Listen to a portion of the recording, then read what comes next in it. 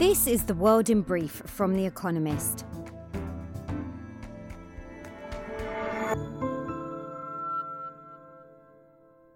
Our top stories. Russian forces fired at towns around the Zaporizhia nuclear power station in the southeast of Ukraine. The plant was captured by Russian troops in March, but it's still run by Ukrainian staff and, according to Russia, is being shelled by Ukrainian forces. The fighting has increased fears of a radioactive leak from the plant.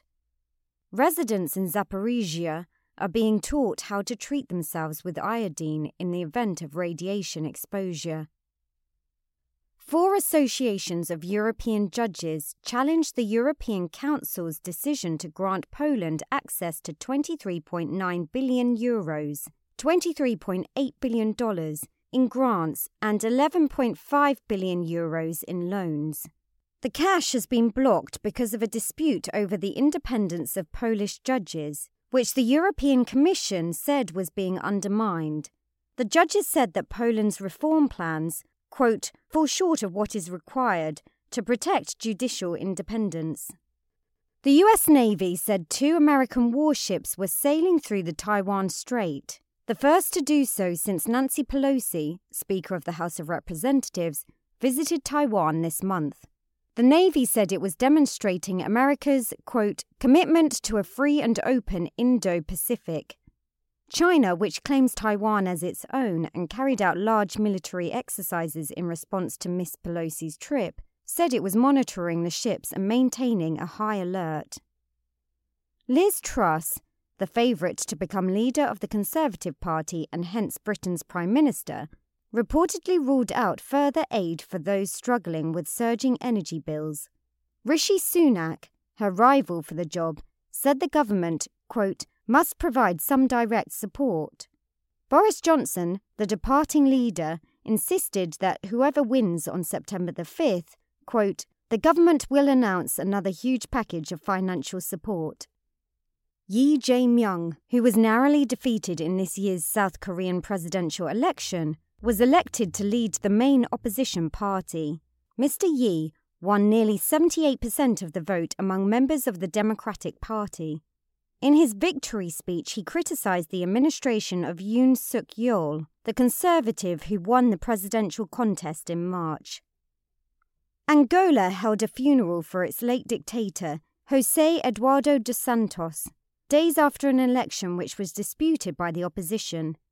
In the general election on August the 24th, Mr. dos Santos' ruling party won a slim majority, but Adalberto Costa Jr., the opposition leader, rejected the results.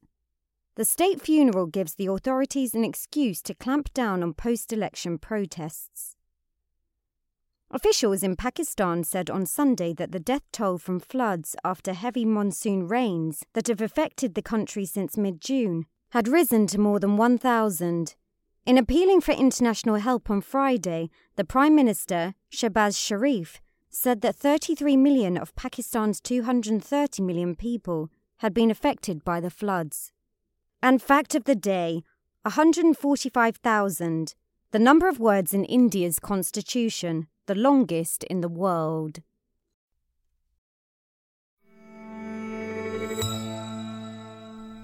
And now, here's a deeper look at the day ahead. No more dollars at the Moscow exchange. An international pariah, Russia is trying to reorient its economy away from the West. The latest scheme, which comes into effect on Monday, is that the Moscow exchange, Russia's largest financial marketplace, will no longer accept American dollars as collateral for underwriting transactions. This is part of a long strategy of reducing dependence on the American financial system. In the years before the war in Ukraine, the central bank shifted its foreign exchange holdings away from dollars. The country also built up a parallel payments infrastructure that did not rely on Visa and MasterCard. The question is whether isolation from the West is a good economic strategy. The Russian economy has held up far better under Western sanctions than almost anyone expected. It has sold more oil to India and China and bought more stuff from Turkey, but over time depriving itself of Western tech and ideas, not to mention money, will start to bite.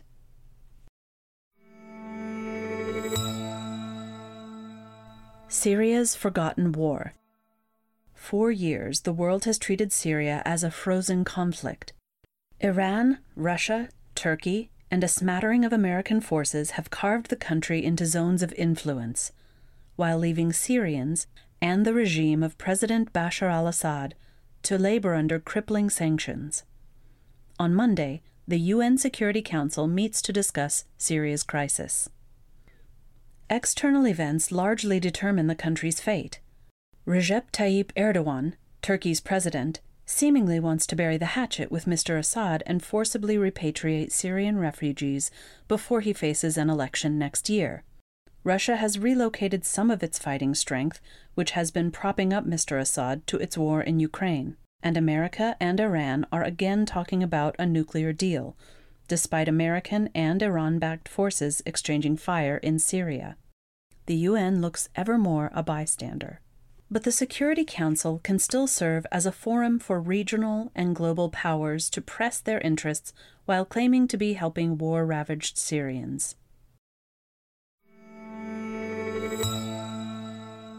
A folly into space. On Monday, or soon after, NASA hopes to move closer to returning people to the Moon's surface with the flight of its Space Launch System. The SLS will send a capsule carrying 3 mannequins wired with radiation sensors to the Moon's vicinity. Humans are due there in 2024, and a landing is planned for 2025. Unfortunately, the launch is a colossal waste of money. The SLS, which cost American taxpayers around $23 billion in the past decade, will probably soon be outclassed by privately built models. It is a hangover from NASA's Constellation program, which was canceled in 2010 because of ballooning costs. But the contracts for the program had already been doled out to various aerospace companies. So, in what Lori Garver, a former NASA official, calls the relentless momentum of the status quo, the SLS program was created by Congress to ensure that contracts from the defunct Constellation program kept going. Taxpayers and space science are poorer for that self-serving decision.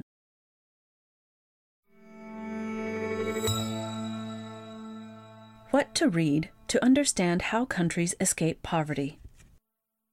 3 decades ago, nearly 2 billion people lived in absolute poverty.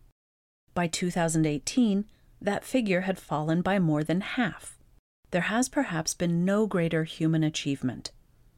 How did this happen? A big part of the answer is found in China, where hundreds of millions have escaped the worst forms of deprivation. But there is no surefire path to development. What worked for Singapore may not work for Somalia.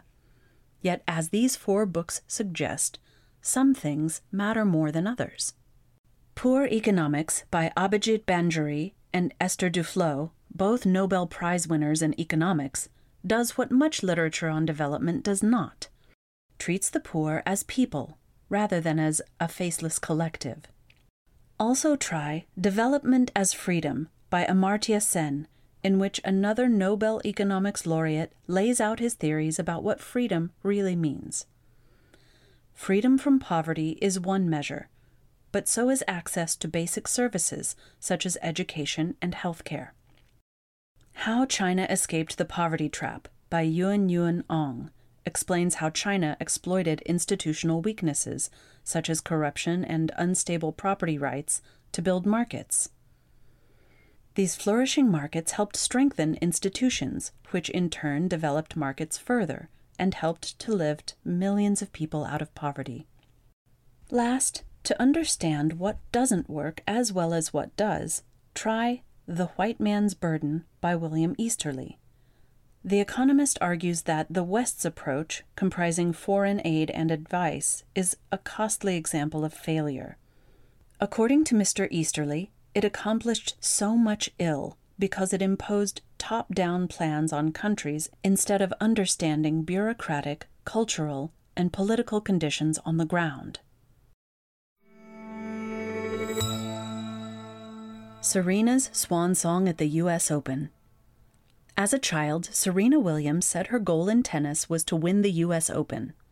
That happened quickly enough. In 1999, she won the tournament as a 17-year-old. But then, the American tennis star kept on winning. With a power game that changed the sport, she broke records and hoovered up 22 more Grand Slams, tennis's most prestigious titles. Only Margaret Court, an Australian, has more, with 24. And even that record would have been broken, claims Ms. Williams, were it not for her health issues after the birth of her child in 2017.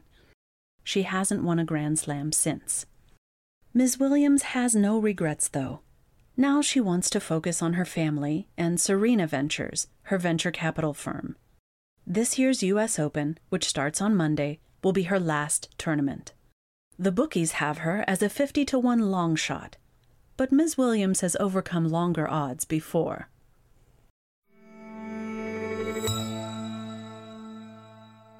Daily Quiz. Our baristas will serve you a new question each day this week. On Friday, your challenge is to give us all 5 answers and, as important, tell us the connecting theme. Email your responses and include mention of your home city and country by 1700 BST on Friday to quizespresso@economist.com.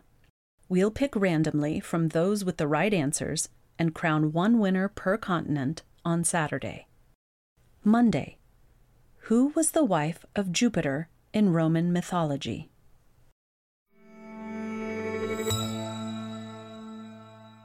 Finally, here's the quote of the day from Ingrid Bergman, who was born on this day in 1915 and died on this day in 1982. A kiss is a lovely trick designed by nature to stop speech when words become superfluous.